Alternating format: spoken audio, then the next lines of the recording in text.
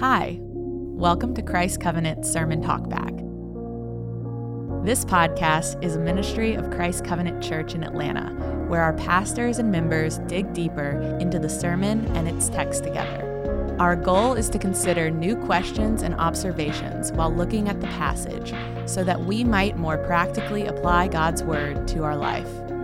If you have a question for our pastors, please feel free to engage our Text to Pastor line at 404-465-1737. Or if you'd like to find more resources from our church like this one, please visit christcovenant.com/resources.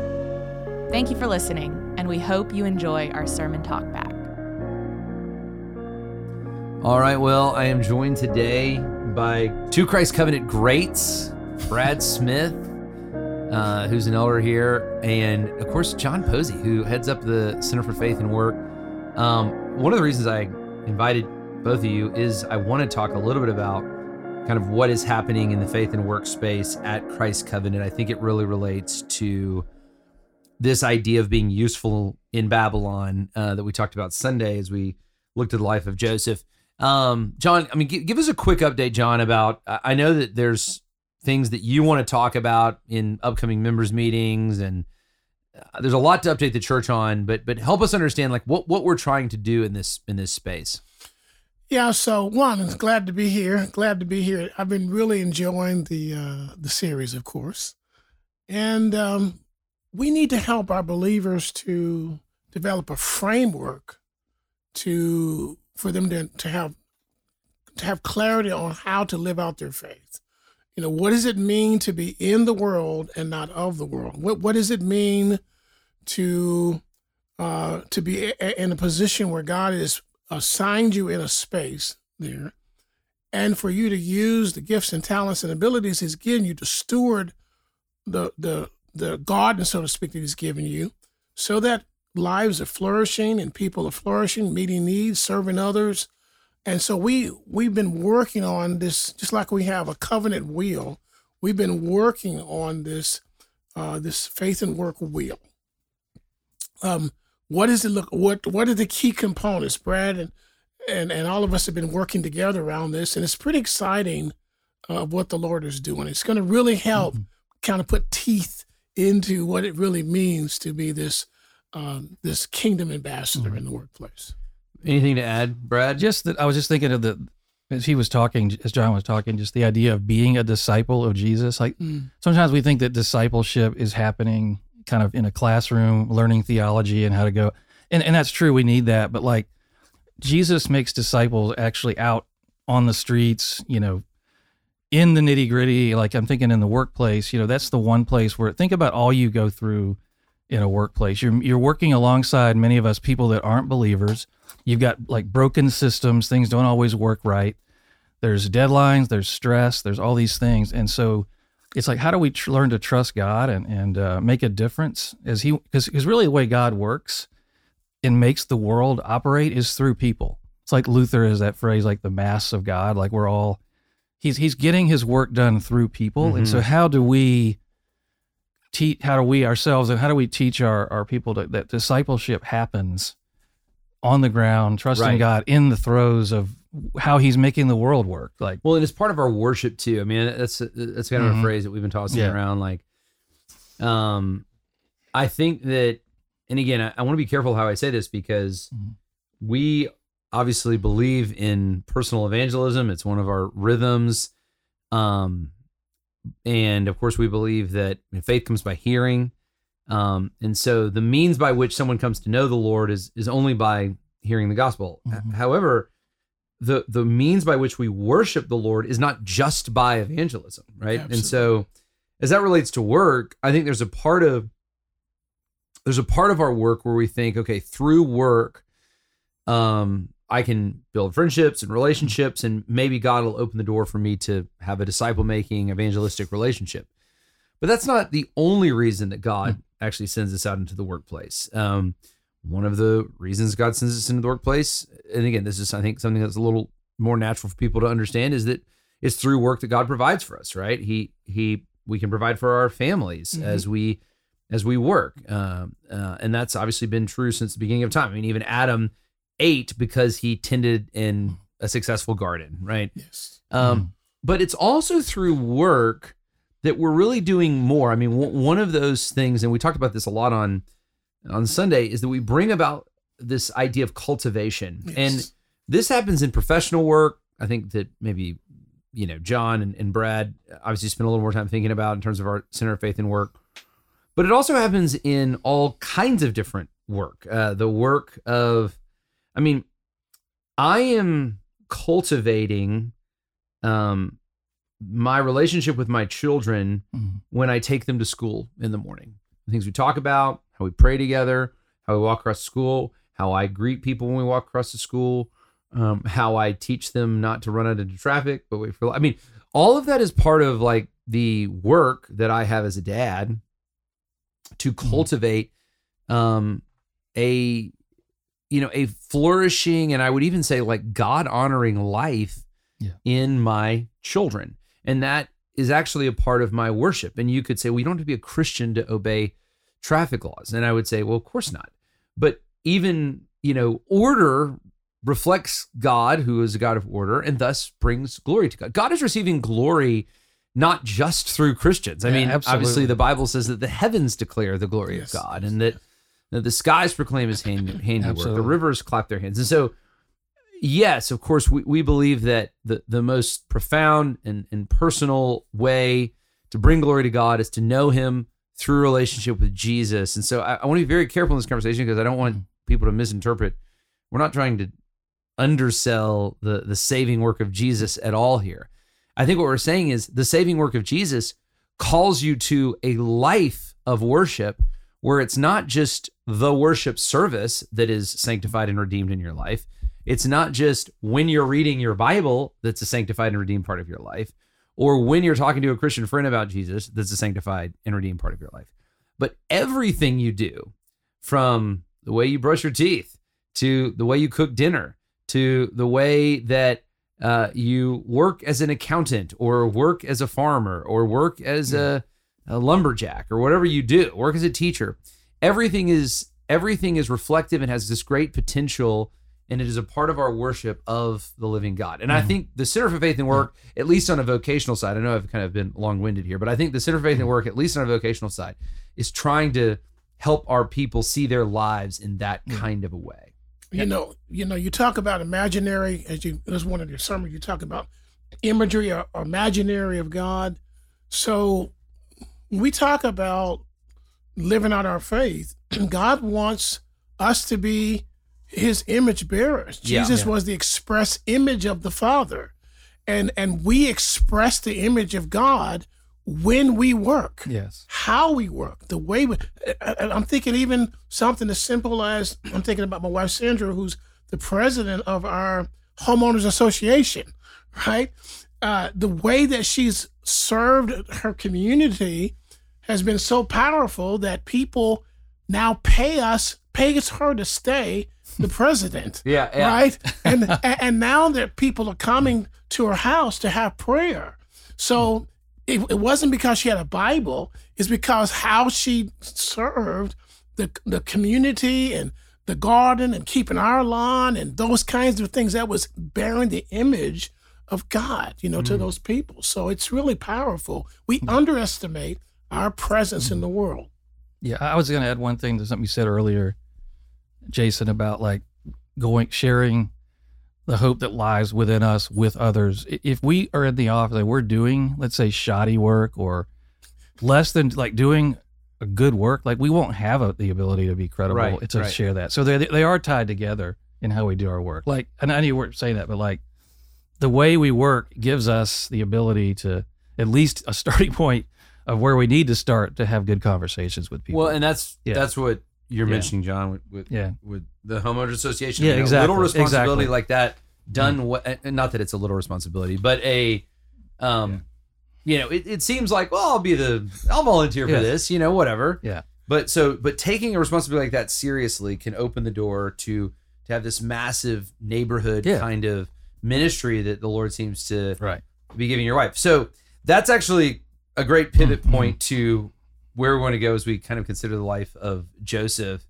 On Sunday, we talked. I mean, the title of the sermon was Usefulness. This whole series, if you haven't been listening, is about life in Babylon. How do we as Christians kind of live out our Christian life in exile? And one of the things that we looked at when we looked at the life of Joseph is we do useful things. We seek to be useful. Somebody needs to be the chairman of the Homeowners Association. It doesn't seem like an act of worship, but actually it can be, and it is. And when we do things that are actually useful and orderly and well done and excellent, God receives glory in that. We receive influence in that. And ultimately, I believe that the gospel can advance through that. And that's certainly what we saw with Joseph. I mean, Joseph is not going to any fancy job. I mean, his last stop was a fancy job, but he's a slave. He's going to prison. I mean, there's no honor in any of the places that Joseph is going.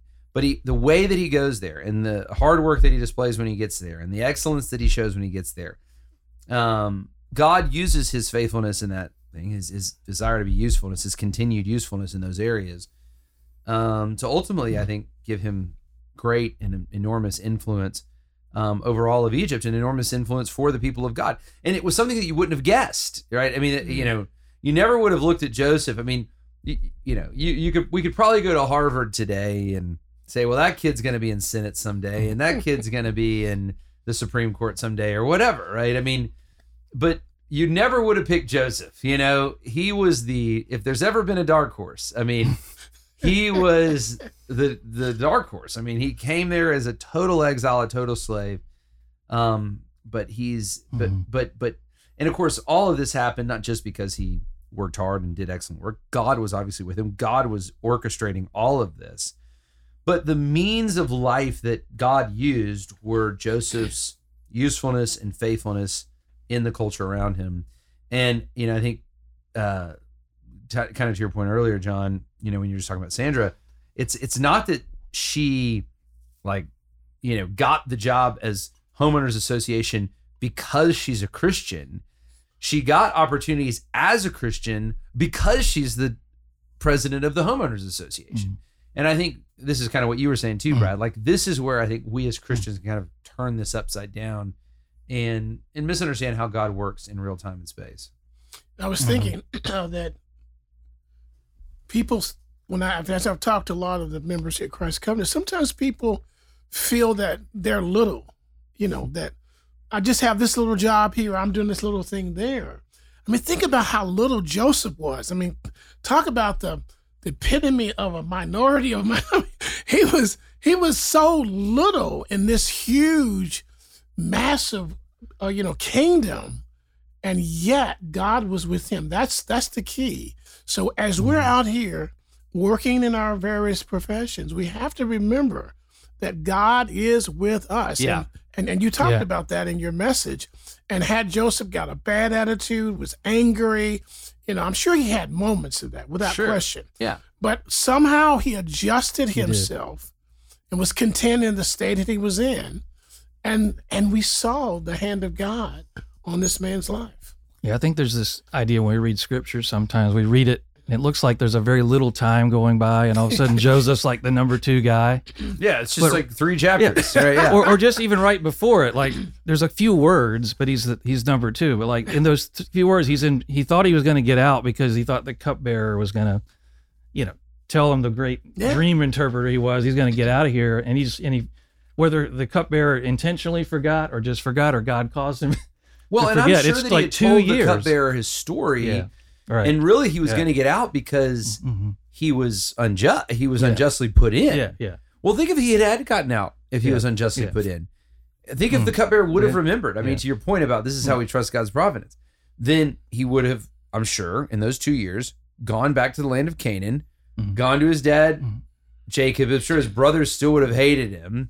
That story, and then they all die of famine. That's right. And then 7 years later they all die of famine. Or 9 years later they all die of famine. That's kind of interesting, Yes. And so it's actually in God's perfect timing that he didn't get out when he did. And I'm sure the cupbearer, my guess, Brad, is the last thing on the cupbearer's mind when he's being restored to Pharaoh is there's this Hebrew guy that's been unjustly put in prison. He's like, I am not going to the Pharaoh complaint department. I've just been restored to power.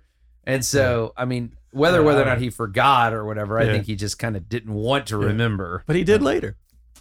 Well, but then Pharaoh had a need. You know, Pharaoh was saying, hey, who can help me here? And he's like, well, actually, there's a guy. But I just think it's interesting how he needed, like God's, and somehow, we don't know why, but somehow he needed 2 more years to be prepared for that big role. Like maybe that was a humbling time and he had to still work on him. Like he was still being prepared to be as useful as he was going to be, right? Well, and that brings us to something I want to talk about is we're talking about usefulness, but the like importance of humility in usefulness. And I mean, Joseph, even when he is given this great level of success, it doesn't ruin him. He humbly serves for a long time.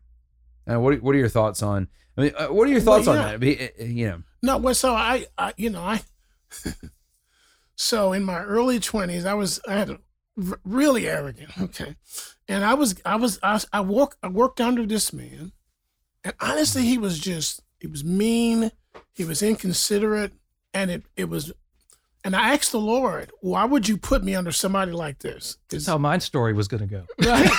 So, well, I want to hear yours too, Brad. but honestly, the Lord told me, no, I put you here to build you and build your character. And what he dealt with, this man helped me to deal with my pride, but it was God using this situation. It wasn't that this man was actually knew what he was doing. He didn't, but God used his immaturity, his bad character to actually deal with my pride. Exactly.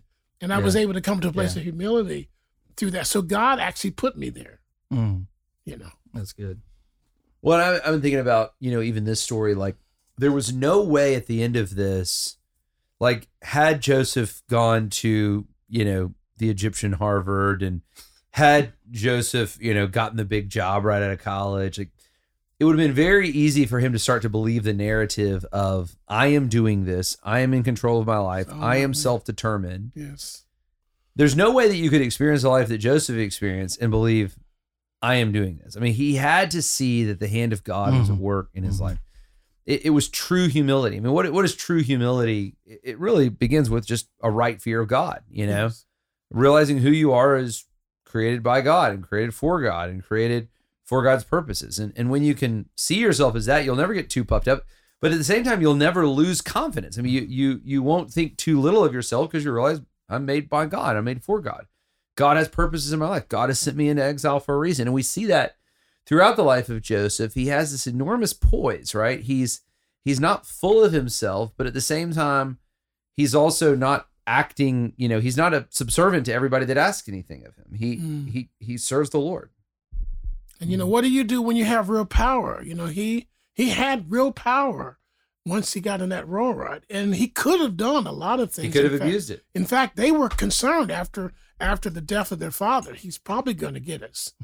And Joseph says no, and he wept. No, God sent me to save lives. So his perspective on their evil really is amazing. And again, how are we operating in the world? Yeah. What's our attitude? How do we see? Do we see things through a God lens, Right. or are we looking at things through? Other things? It's interesting how Joseph, in all those situations that we see him in, the low points, like what did he do with that? He just started working.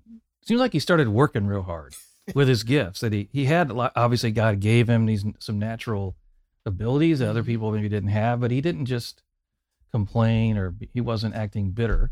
God has somehow removed maybe the bitterness from his earlier family. Matter of fact, didn't he name, what was the name at the end? Manasseh? Yeah. He named one of his kids Ephraim, God to makes take me away the forget. bitterness or took God away. makes Yeah, me exactly. forget. Exactly. Yeah, it was good. So somehow he just got to work. And I think that's sometimes what we need to realize. In our day and age, I was just thinking like technology, if we're at a low point in our career or whatever, we can look around and see what everybody else is doing. Yeah, Like LinkedIn's a great tool, but man, you can look at that and see these guys I went to college where if they're just, spiking the football every month and I'm kind of in this, so we just need, sometimes I think we just need to learn how to bloom kind of where we're at? You Like, have to be very how do we careful. just work? At least right now, God has me here. How do I do that? How do I work hard Faithful. and be faithful where I'm at? You know, Well, that's what I had to learn. Yeah. I think there's some good Yeah. stuff there. I mean, I think number one of the things we talked about in terms of faithfulness is, you know, I didn't want anybody to get the impression from the sermon that as long as you are really faithful, or as long as you do really trust God, you will be the CEO of a major fast food corporation or something, or you will be number 2 in Egypt. I mean, obviously Joseph's faithful. I mentioned Truett Cathy in the sermon. Truett Cathy was faithful, and he was faithful his whole life. And obviously he was enormously successful. And God did, I would say, increase his influence. But I really do believe that the principle applies, you know, no matter where you're planted, that as you are faithful, God increases your influence. Now, it may not become a wide influence. You may not become super famous. It may become a very deep influence. You know, being faithful in the stewardship, for example, of taking my kids to school. I mentioned that earlier. That's not going to give me a wide stewardship, or that's not going to give me a wide influence. In fact, it might, you know, narrow my influence, right? I mean, being a good dad, I mean, I'll just use that as an example. I mean, I have friends that I think, frankly, neglect their families a little bit. But, you know, they're always like writing a book, or they're always blogging, or they're always doing something that maybe 1,000 eyes will read, but they're never like hanging out with their kids. They're never coaching a kid's sport. They're never, I mean, and I'll even say, like, don't you think you should do some of that? And they'll say, well, I've got all this other stuff going on, you know, and it seems like, okay, the trade, you always trade width, or you always trade depth for width, right? But I don't think that is what we see in Scripture, right? I think, like, as you're faithful, your influence will increase, but a lot of times that's just you get a deeper influence over a narrower scope than a wider influence over, over a broader scope. And I, I think that we make that bad trade a lot of times in today's day and age, that it's like, man, if I could just have, 1,000 people like this tweet and have a very, very small impression on a wide group of people, that's way better than, having a meaningful interaction with one human being. And I think in some cases, I'm not saying that wide influence is not important, is not anything, but we make the wrong trade there. So faithfulness, not to get width, not to get fame, not to get acclaim, not to get high position necessarily, but faithfulness to do the right thing before God. And he has this way of increasing our influence, even if it's just a deeper influence with just one person. That's a good word. The Chariot of Fire guy that movie, Abraham. Yeah. He made the statement that when I run, I feel God's pleasure. And so what that says to me is I find joy in what I do, period. Not because I'm seeking certain outcomes or I'm putting points on the board, like you said a couple of weeks ago, but I'm just finding pleasure in and finding joy in doing what God has assigned me to do in front of me right here. This is it. And you can see that in Joseph. I mean, he had these different roles in Potiphar's house and in prison. He evidently found joy in what he was doing. And that's why they noticed. It was interesting. It wasn't Christians that noticed that God was with them. The Bible says these are people that are not in God. God was with him. Yeah. So that's pretty powerful. People recognize there's something special. Yeah. Something they may not know what to call it, but it's something about this person, and it's because he was walking with God and he had his rhythms. He was building that relationship with Christ. He forgave when he had the opportunity to. He kept his right heart, right attitude. He was a worshiper, and people recognized that. Yeah, I think I've seen that. Sometimes it's as little in a workplace environment as being the person who doesn't always say, "I just can't wait till Friday." Now, like the people that all they're doing is working for the weekend. And I was like that, but being the person that actually shows that there's goodness in the work and itself. And, it took me a while to kind of realize that. And I think once you're doing your work and you can, like you said, feel God's pleasure, because that this is something that God is desiring, like a healthy workplace or, fair treatment of your people, and growing and developing them, and just the basic things that you do in a corporate or, in a workplace environment. If you're doing that versus have it all on yourself and like saying all the right things, ignoring your people because you're trying to look good for everybody above you, which is how I lived many years, there's just something about, there's more satisfaction out of the work because you can see that that God is with you. You know what I mean? There's joy in that, the working in the city of man with the city of God ethic. That's where I was going with that. That's right. And I think that really is the key. And, I'm glad you mentioned, John and Brad, Eric Little. I think actually that's kind of, you can, Eric Little said, when I run, I feel God's pleasure. Harold Abraham said, I run to justify my existence. And so, I have so many seconds to justify my existence. Right. I've got 10 lonely seconds to justify my existence. And so one is I run because I feel God's pleasure. One is I run to justify my existence. And I think like that is it. I mean, Chariots of Fire sums it up right there. Do you run because you want to please God and you feel in the pleasure of God and you realize God's made you in a certain way and he's given you certain talents and you're exercising those certain talents? Or do you run or work or whatever it is you're doing to justify your existence, to gain an identity? Yeah. And that's really the point of this whole series. Like, I want people to realize, if you're in Christ, if the eternal God of this universe has loved you in such a profound way that he has sent his righteous son who lived out perfect righteousness, and rather than reject us in our sin, has taken on our record of sin. I mean, how radical is the grace of God that Jesus would take on our record of sin in exchange for his righteousness. And if God has given you the righteousness of Christ, a record of the righteousness of Christ, and God has called you in that righteousness to be his son or to be his daughter, and God has called you to eternal fellowship with himself in an eternal city, if that has happened in your life, if then you are a citizen of the eternal, unshakable city of God. And if you can really live into that, then you can move into this world, the city of man, not having to run to justify your existence, right? But to run to feel God's pleasure. And so if you run really fast, great, to God be the glory. If you run slow, well, to God be the glory. I am living not for my narrative, but for a bigger story here. And I think that's really such the key. And that's where usefulness doesn't trip you up. I mean, usefulness can kind of feel a little self-helpy, it's not usefulness for the sake of your own aggrandizement. No, it's usefulness because that's what God made you to do. He's calling you to be useful for his purpose, right? Whatever that is. And it's part of your worship. It's part of your worship of him. I was thinking, I wanted to say, never underestimate the power of the kingdom of God, of what that really brings. Because we talk about the city of God, we're talking about the kingdom, right? So I was teaching a lady this one time about her presence in the workplace and what it meant.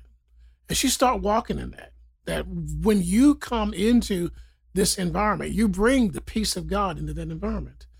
And she ended up having people come into her office to experience peace. They would want to come and sit in her office. That's cool. Just because it was something about her office and her space that was peaceful. And they were going through so many problems. She saw so many people begin to come to Christ because of how she lived in her office, in her workspace. And don't underestimate that.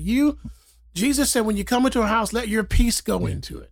So the peace of God, the righteous peace and joy in the Holy Spirit is what the kingdom is. And to be in the city of God is to bring God's kingdom right here on earth. You think there's this great little prayer book. You guys have seen that prayer book, Every Moment Holy. There's a prayer about being a good employee and a good manager in there. And one of the prayers to God is, may my presence here suggest your presence here. That's exactly kind of what you were saying. I pray that a lot. It made me think of that when you said that. But we don't think how powerful that really is. Yeah. But it's extremely powerful. I was working out at a gym and just going there for, a number of years. And I had the general manager come over after about 3 years. I've been watching you. Like, that's kind of creepy. But he said, I've been watching you for 3 years. Well, John, with the physique and athletic ability like you have, it's obvious that he was on a stair step. But he said, I've been watching you and your wife because we came together.